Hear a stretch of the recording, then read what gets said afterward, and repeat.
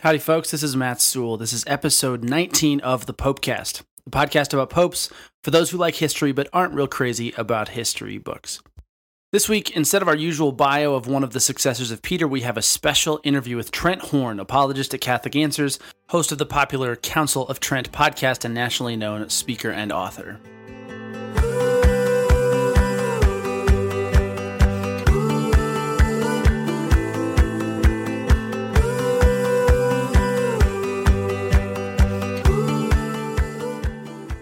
Trent is an adjunct professor of apologetics at Holy Apostles College and the author of 7 books, including Answering Atheism, The Case for Catholicism, and Why We're Catholic, Our Reasons for Faith, Hope, and Love. He's earned a master's degree in theology from Franciscan University of Steubenville, a master's degree in philosophy from Holy Apostles College, and is currently pursuing a master's in bioethics from the University of Mary.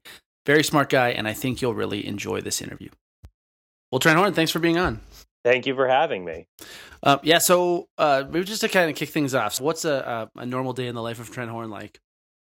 There's no normal day in the life of Trent Horn. Every day brings its own unique challenges, but I focus on writing. I write books, articles, peer-reviewed articles, and popular ones. I also, for various publications, for our online magazine, our print magazine, and our press, materials that help people defend and explain the Catholic faith.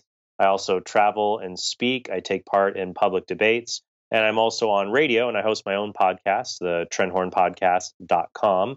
I do all of that as a means to help people to be able to evangelize. And my particular mission when it comes to evangelism is to give people the tools, the arguments, the evidences, the data, the facts, whatever they need to show people that the Catholic faith is true, it's good, and it's beautiful. Great. So along with that, I know you were you're a convert to the faith. How did you get into that work in the first place? Because I don't know how many people who are listening know what an apologist is or have heard the word apologist, but how did you come to get into that work in the first place? Well, certainly, an apologist is someone who puts forward a defense. There are religious and non-religious apologists. It's someone who defends a cause or belief system. But in Catholicism, an apologist is someone who shows that there are good reasons to be Catholic, that the Catholic faith is true. And so I really got into that because I was a convert. I was introduced to Catholicism in high school. I looked at the evidences for myself and came to the conclusion the Catholic faith is true. So I had to undergo answering many of these objections for myself. Then later on, I felt called to take what I had learned in this process and teach others to answer these objections and come to a knowledge of the truth for themselves. Excellent. Thanks. So I know that speaking of objections, this podcast is about the papacy specifically. I'm sure you encounter objections, roadblocks for people either entering the Catholic faith or wrestling with their faith from within the church. How often would you say those troubles relate to the papacy itself, whether it's infallibility, the authority aspect, papal history? I know there's been a good handful of quote unquote bad popes. How often would you say those troubles relate, and maybe what are the most common ones that you see in your day-to-day work? Sure. I think that just for many people, they are disturbed at the idea that one human being could have been given such an awesome responsibility from God, that there is a hesitancy to think that God's authority is invested in any human being. So that for many Protestants, they would rather say, well, no, God's authority is only found in Scripture alone.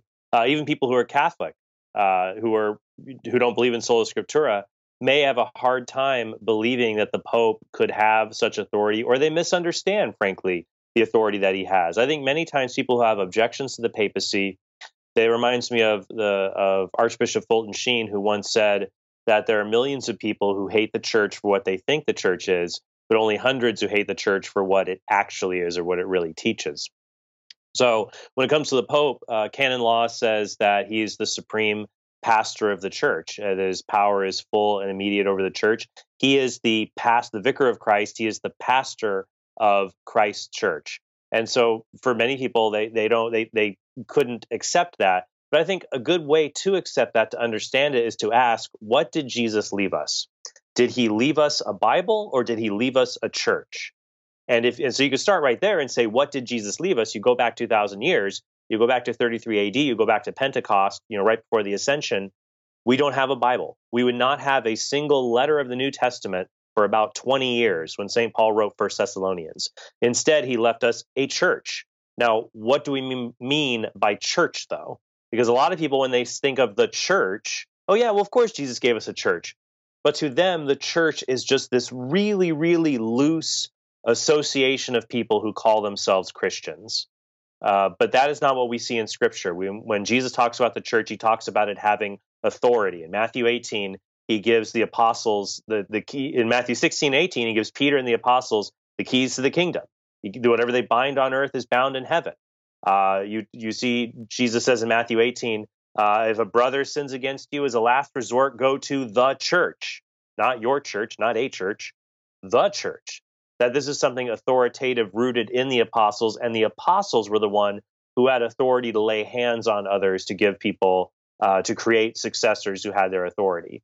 So for me, that if we have a hard time thinking that the bishops and the Pope today have this kind of authority, especially the Pope, I think we should go back to the very beginning, to the Bible and the Church Fathers, to see, wait a minute, what did Jesus leave us? He left us a church that's not just a loose collection of believers. It's one that has a hierarchy, literally in Greek, a sacred order grounded in the apostles, with one apostle having chief authority, which would be Peter himself.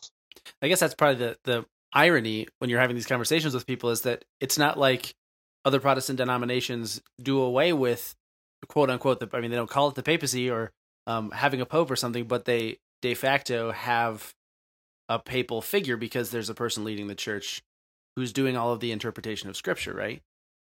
Yes. Now, a lot of people say that, well, the pastor of a church, for example, his authority is true as long as it coincides with Scripture. But then what do you do when you disagree with the pastor's authority here when it comes to that?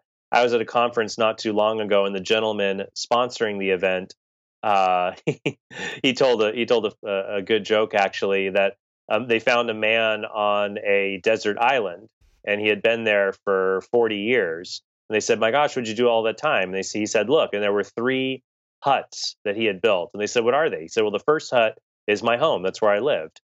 And the second hut is my church. That's where I go to worship. They said, wow, you built you built a church for yourself to go to? He said, yeah, of course, it's important to me. And they said, well, what's the third hut? He says, oh, well, that's the church I go to. I don't go to that other church anymore. That's good. I thought that, and it takes a lot to get it for a joke to get me to laugh. And I thought that was pretty good. So, but you're right. It's been said before that under Protestantism, every man becomes his own pope.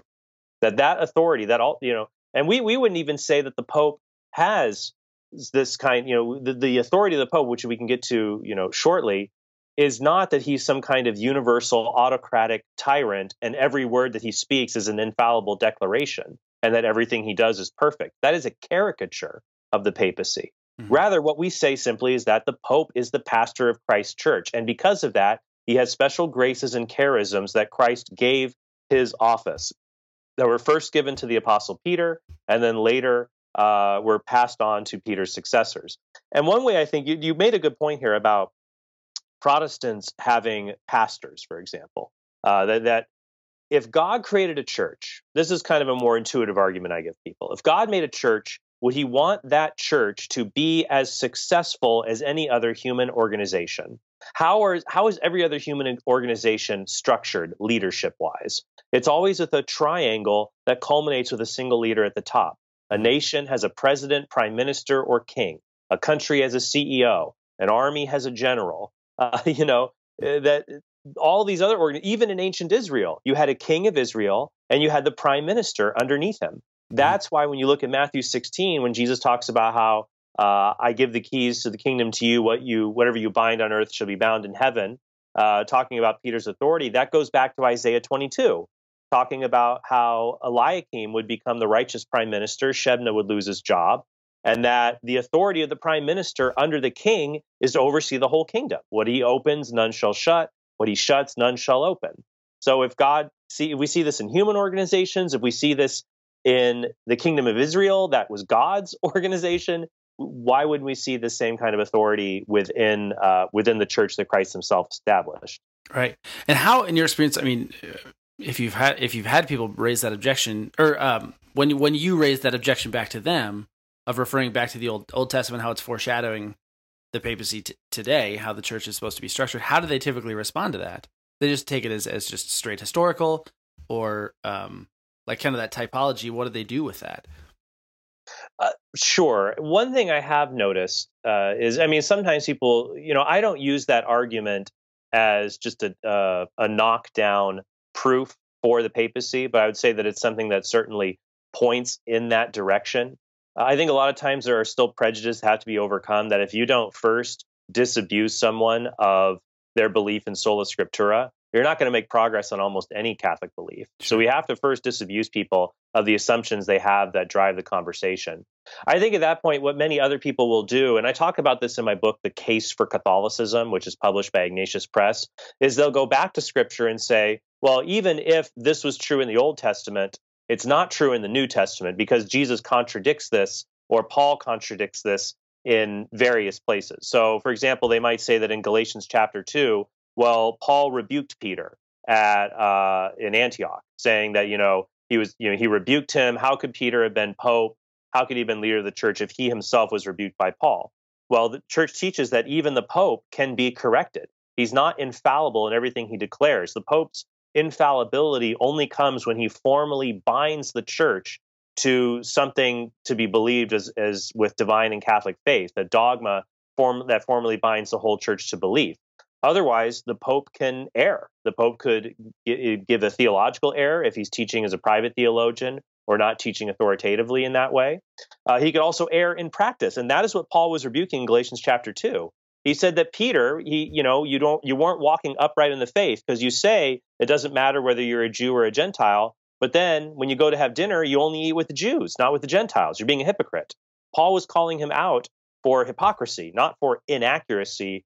It was a failure to live out teachings, not to give the right teachings. And there, as you said, there have been popes who have been terrible in this regard.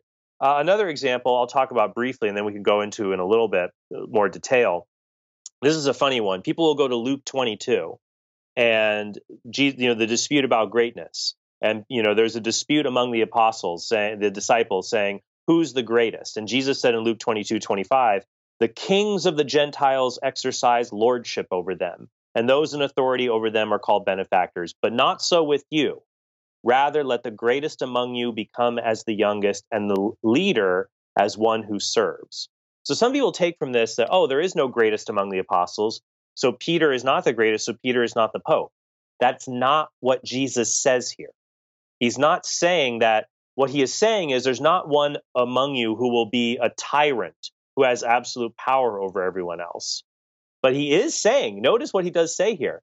He's saying, let the greatest among you become as the youngest, and the leader as one who serves. He's saying there will be a greatest, there will be a leader, but he'll be a servant. That's why since the 6th century, popes have been called one title for the papacy is the servant of the servants of Christ.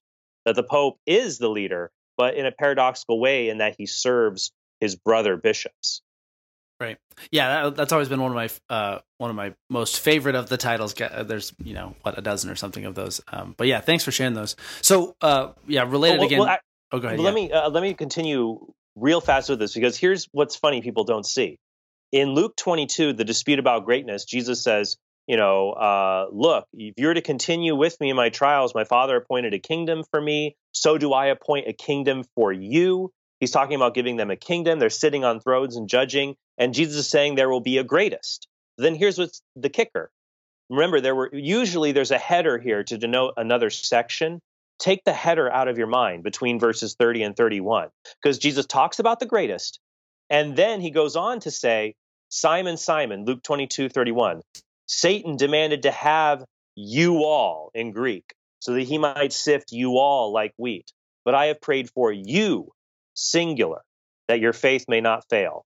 When you have turned again, strengthen your brethren. So it's amazing. Luke 22, the dispute about greatness, the greatest will be the one who's the leader and serves. Then just 4 verses later, Jesus says, Simon, Satan is going to attack all of you, but I need you in particular. The Greek singular you is used here in verse 32 when Jesus says he prayed that your faith may not fail. Mm-hmm. Turn and strengthen your brethren. So you are the servant who serves all of the others. It's something a lot of people miss when they look through this. Wow. Yeah. One of the limitations, I guess, of English or of a given translation that you kind of miss those little nuances. But I've never heard that before. That's amazing. Yeah. So in Luke 22, you have to remember that when we talk about you, it can be singular or plural, that pronoun. And usually in English, it's based on context. The only time where it's easier to discern it without context might be the Southern you versus y'all, Y apostrophe ALL. It's easier with a Southern accent to hear y'all hear me. You instead, you hear, do you hear me or do y'all hear me?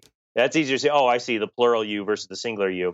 What's happening in Luke 22, in verse 31, it's Satan demanded to have y'all, that he might sift y'all like wheat. He's going after all the apostles, but Jesus prays specifically for Peter to serve and to be that figure for the others. And so this is a biblical clue that points towards the doctrine of papal infallibility, that Christ gave a special charism to Peter to be a leader among the other apostles. And I think what's helpful for me too is that, when I was looking at becoming Catholic, eventually you kind of get closer and closer and closer, and then you sort of stop between becoming Eastern Orthodox or being Catholic. Right. And the big divider here is going to be the papacy. That is the number one, that and the filioque. But even that is not as big of a distinction, because with the filioque, the distinction about, does the Holy Spirit proceed from the Father or from the Father and the Son?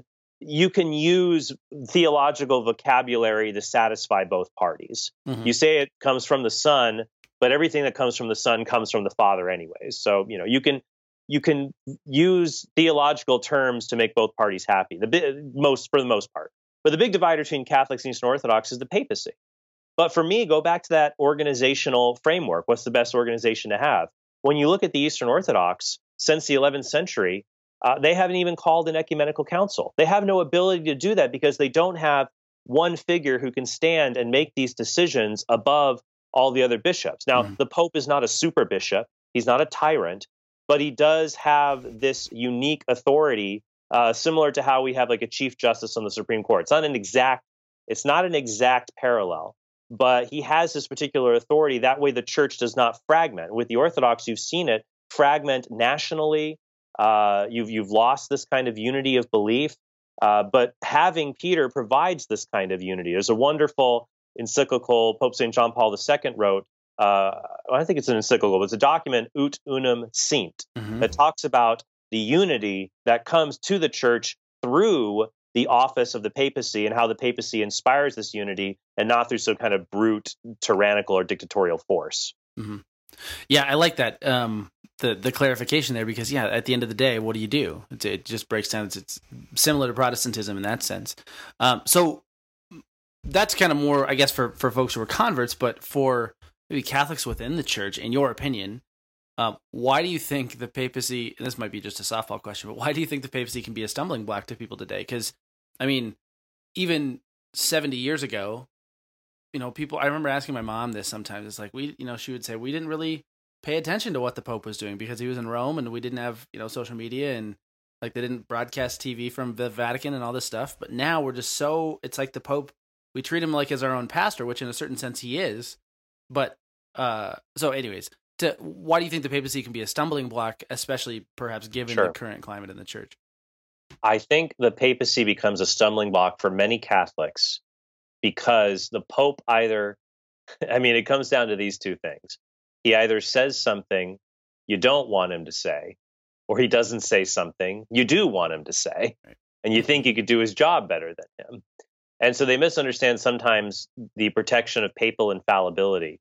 Papal infallibility is a negative protection.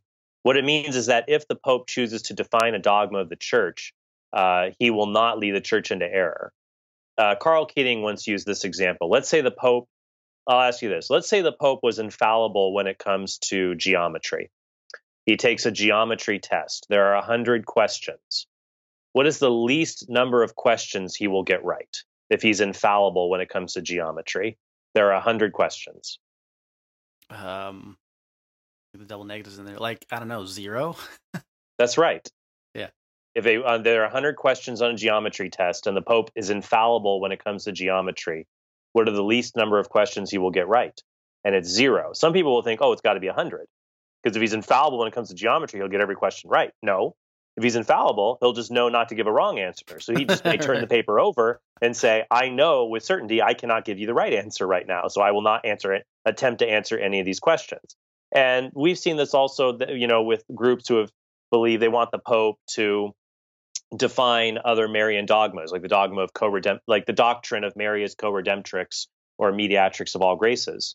To define that's currently, well, some people dispute whether that's even a doctrine of the church. A lot of people accept that it's a doctrine, but those who do want it to be defined as a dogma of the church, that Mary is co-redemptrix or mediatrix of all graces.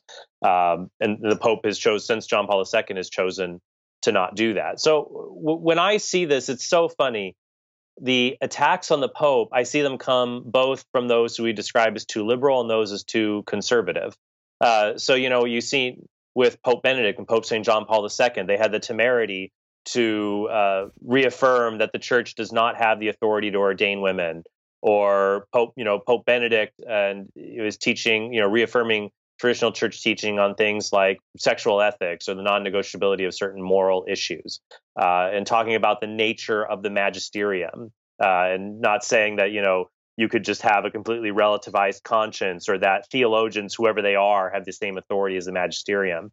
So there's people who, condemn Pope St. John Paul II and Pope Benedict XVI for, being quote unquote too conservative. Then other people come along and say that Pope Francis will say things that are too liberal for them. But with Pope Francis is a funny example. There are people who will say that, oh, I don't like that Pope Francis is undermining church teaching. But then there are other people who will get mad and say that, he comes along also and says that, talks about the evils of same-sex adoption, for example. So I love that everyone tries to turn Pope Francis into their own little puppet, sometimes a little marionette. But he doesn't always say things that to go along with what they say. But I think especially with his pontificate, people have gotten used to the Pope speaking in a particular style, especially Pope Benedict and Pope St. John Paul II. And you're right, with this age of instant mass communication, having Pope Francis's particular style can lead to misunderstandings and can lead to kind of, feeling discontented with how he's spoken about certain issues. Mm-hmm. Yeah, I mean, that's always been my perspective. I mean, there's a million roads we could go down with, like, all of the different controversies on abuse and who knew what, when, like all this stuff. But in terms of his teaching, I've always understood Pope Francis to be teaching in continuity with the church. And I mean, nobody can argue with his statements on the devil and priests and bishops and cardinals who shouldn't be living like princes and all this sorts of things.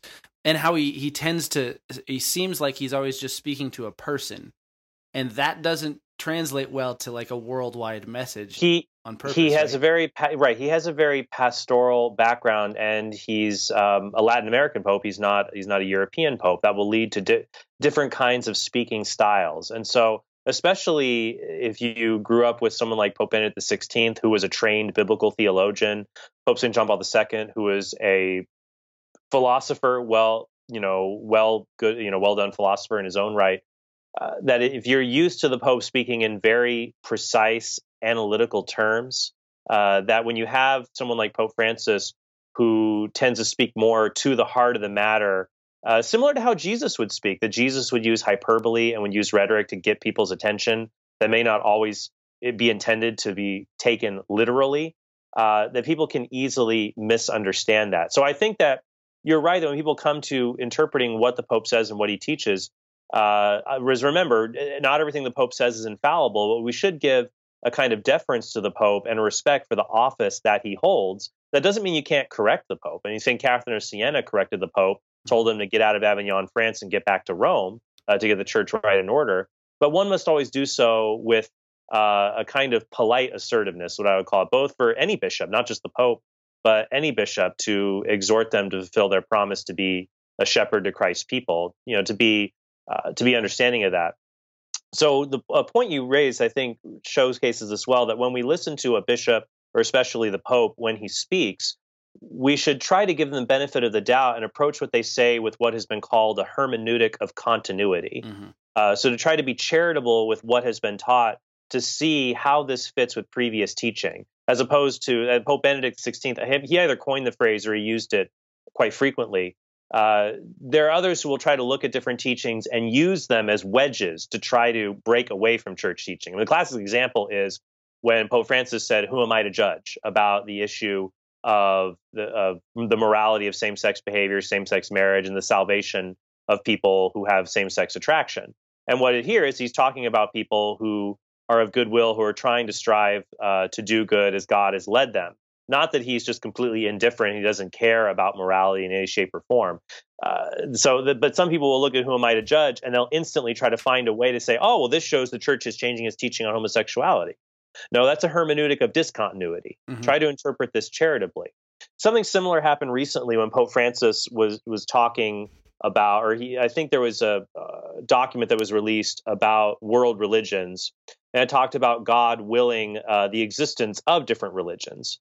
And some people say, well, that's just showing that the Pope is a relativist or he's indifferent. But when I went back and read the document, it seemed very clear that in the context of those two paragraphs, Pope Francis was talking about religious freedom, that people have the right, as the Second Vatican Council has taught in Dignitas Humanae, that people have the right to choose their religion, and people should not be compelled to belong to a certain faith.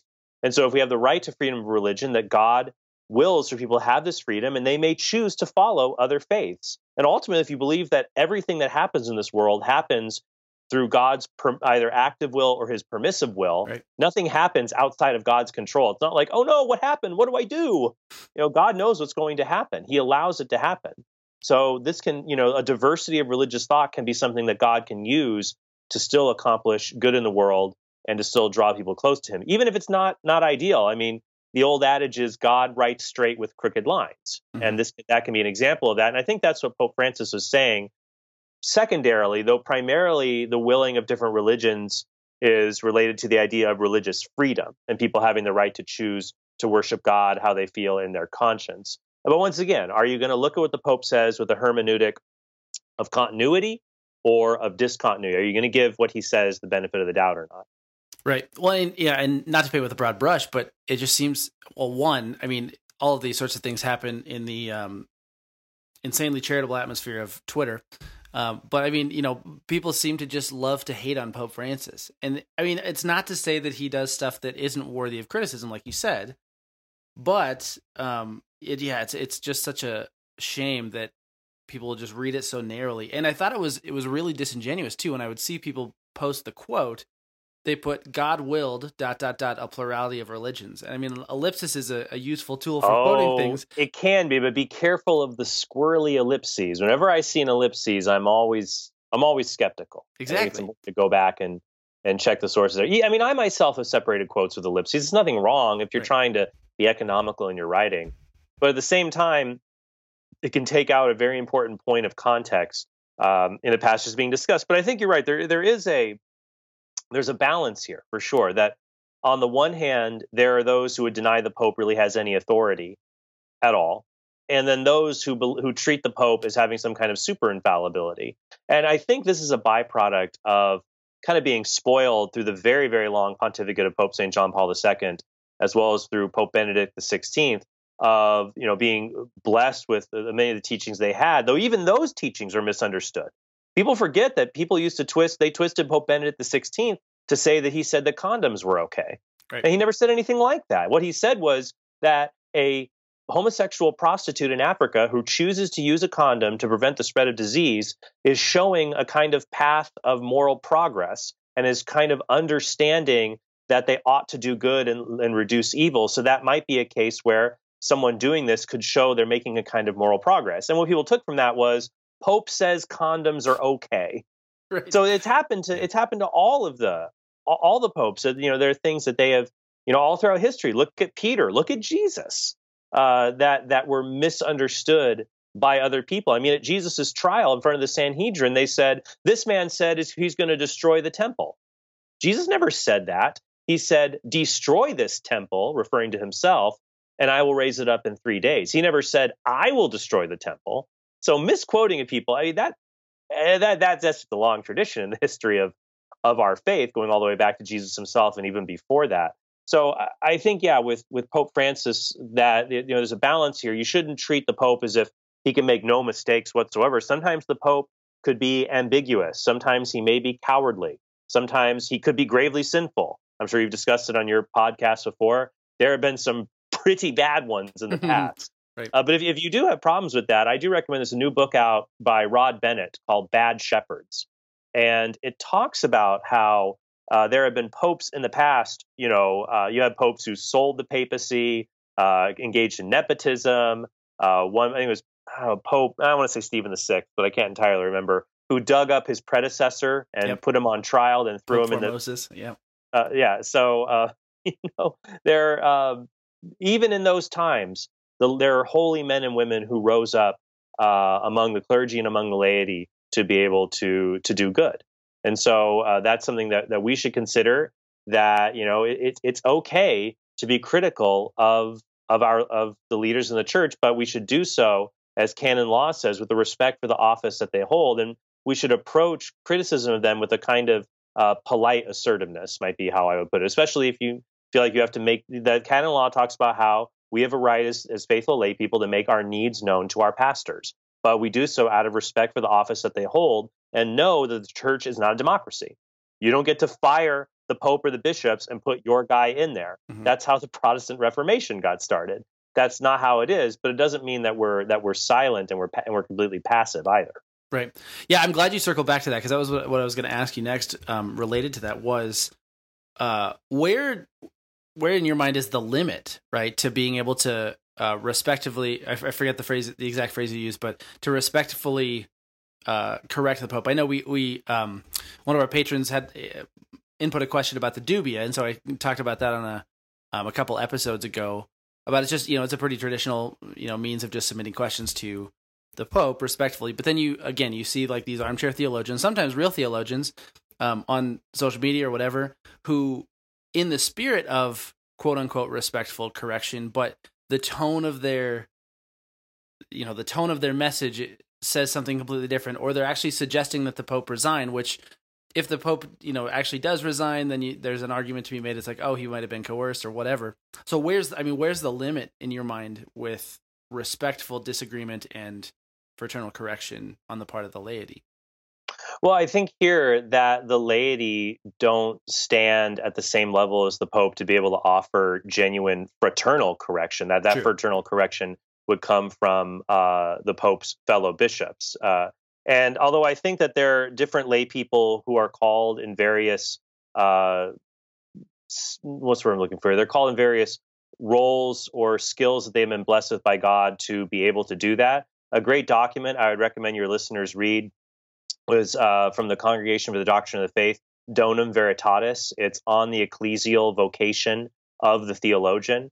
And it talks about how that the teachings of the church, if there is, if there's a teaching of the church that one has trouble with, it still requires the religious submission of mind and will, that those who study the faith, theologians, those who have an expertise in understanding theology, have a place where they can say that we need greater clarity on this, or there are problems with the ways we have articulated this, but doing it within an appropriate forum. So like there would be a difference between choosing to publish in a popular book meant for lay people an attack on something the Pope said in a recent encyclical versus putting forward in an academic journal or an academic book, raising a question or asking for some kind of a resolution for a matter that seems to be unresolved, like what was done with the dubia, for example. Though I do think a clear example would be calling for the resignation of the bishop or of the Pope, simply because you believe that he is not faithfully living out his calling, or that he's not, doing his job well. Even I've seen people who have passed around petitions for cardinals and bishops here in the United States to resign, simply because they think they haven't done their jobs well. Mm-hmm. And I would say that's one that probably goes over the line right there. Sure. Yeah, you start to get into the weeds of one. I mean, if you and I were friends, I wouldn't be able to speak into your personal relationship with the Lord or what's going on interiorly, and how much less so with the Pope in Rome, where people are kind of trying to pass judgment on his personal holiness or whatever. But then they're kind of muddying the waters is whether or not a person is a good administrator or not. Which my last episode that I did was on Benedict XIII, who's a servant of God, was a very holy man, but was a terrible administrator, and like he universally for the last 3 centuries, everybody kind of affirms that, but he can still be a holy guy. But yeah, it just kind of muddies the waters there. But yeah, I agree. Oh yeah, just because a pope could be great at one thing doesn't mean that he is great in other things. I mean, Pope Sixtus V was a holy man. He was an Orthodox man, but he tried to translate the Vulgate himself and did a really bad job at it. So I mean, you're not always going to do. And he actually, before it was really formally spread throughout the Christian world, he actually died. Oh yikes! Before it could be. I mean, I think a few copies were released and then retracted. But before it could be, kind of a formal translation for the entire church, the good Lord called him home, maybe with good reason. So yeah, the Pope will not always be good at everything he does. He's human. He's a sinner, just like us. And so sometimes he'll be mild in his sins. Sometimes he'll be grave. But at the end of the day, Christ promised that the gates of hell will not prevail against the church. And so through the Holy Spirit, he will steer the church away from binding it to formal heresy that denies a dogma, essential teaching on faith or morals. Sure. Yeah, so we've been going amazingly for 35 minutes now, so we can start to wrap it up. A last couple of questions. So you spoke a little bit about your own conversion at the beginning. How did the papacy in particular play a part in that, or did it at all? It played somewhat of a role, though honestly, once I saw that Sola Scriptura was false and that there is one church that is endured, it really brought to my mind the Catholic faith. And then seeing the early historical evidence for the papacy, seeing that the Bishop of Rome and the Church of Rome had a unique authority over other churches, helped me to see that the Catholic Church, that with the fullness of Christ's church, I think the CDF uses the word subsists. The Church of Christ subsists in the Catholic Church. So it still exists even beyond the confines of the Catholic faith, but this special historical continuity can be seen in the Catholic faith through the Pope and the bishops. And seeing the early historical evidence for the papacy, that really was very important to me in those latter stages of my conversion. Great. Yeah, praise God. And then last one, kind of the fun question that I always like to wrap up these interviews with. Who is your favorite pope and why? And I always like to say bonus points if it's somebody before the 20th century, because I feel like people will just say, oh, John Paul II, right? But yeah, who's your favorite pope and why? I'm not going to get bonus points on this one. My friend Jimmy Akin has said that when people ask who your favorite pope is, it's kind of like Doctor Who, like it's like who's your favorite doctor, and it was usually the doctor that you grew up with, depending on whether it was old Doctor Who or new Doctor Who. I also would liken it to, I mean, not to be sacrilegious, to like Saturday Night Live. Like, what was your favorite Saturday Night Live? Your favorite Saturday Night Live was probably the Saturday Night Live that was on when you were in high school or college. Sure. So for me, it was like the late 90s, early 2000s.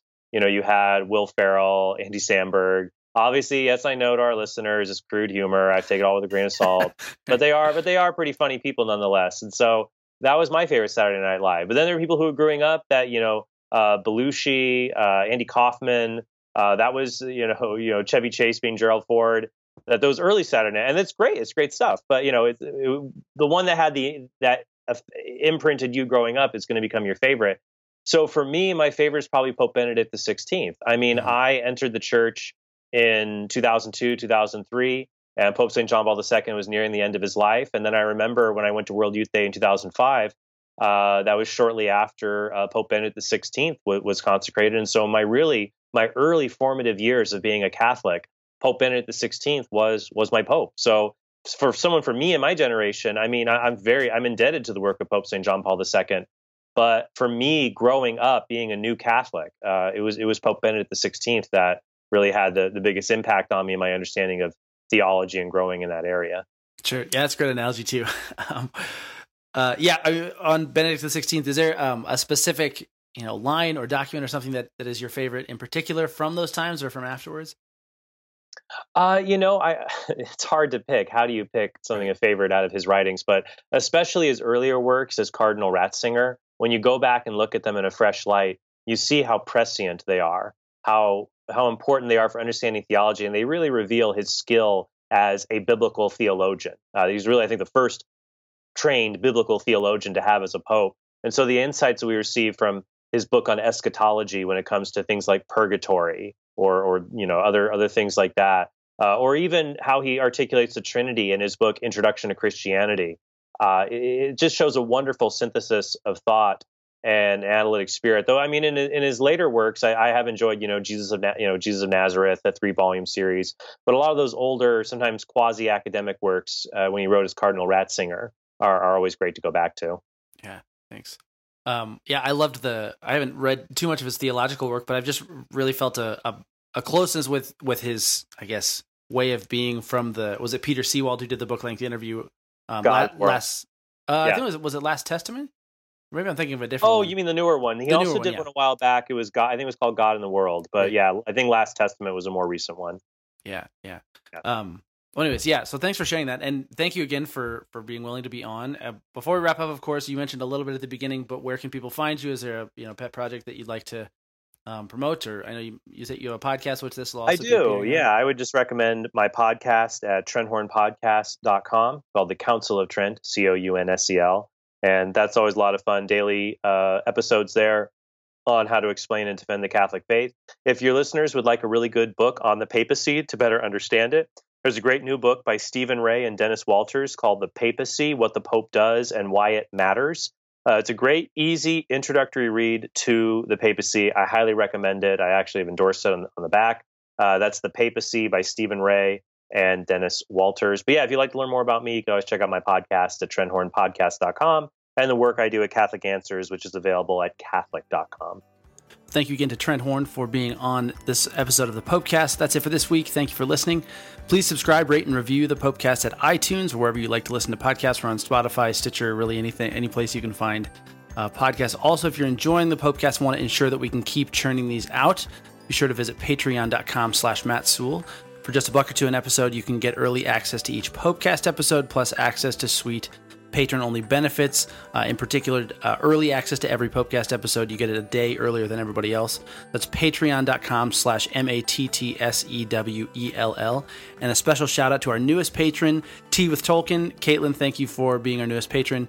And then lastly, of course, be sure to check us out on Instagram, Twitter, and Facebook at The Popecast. We have daily Pope quotes. We also feature feast day bios, and also for saint feast days, if there was a quote by a pope on that particular saint, you find those there. Instagram, Twitter, Facebook at The Popecast. So thanks again for listening this week. Until next time.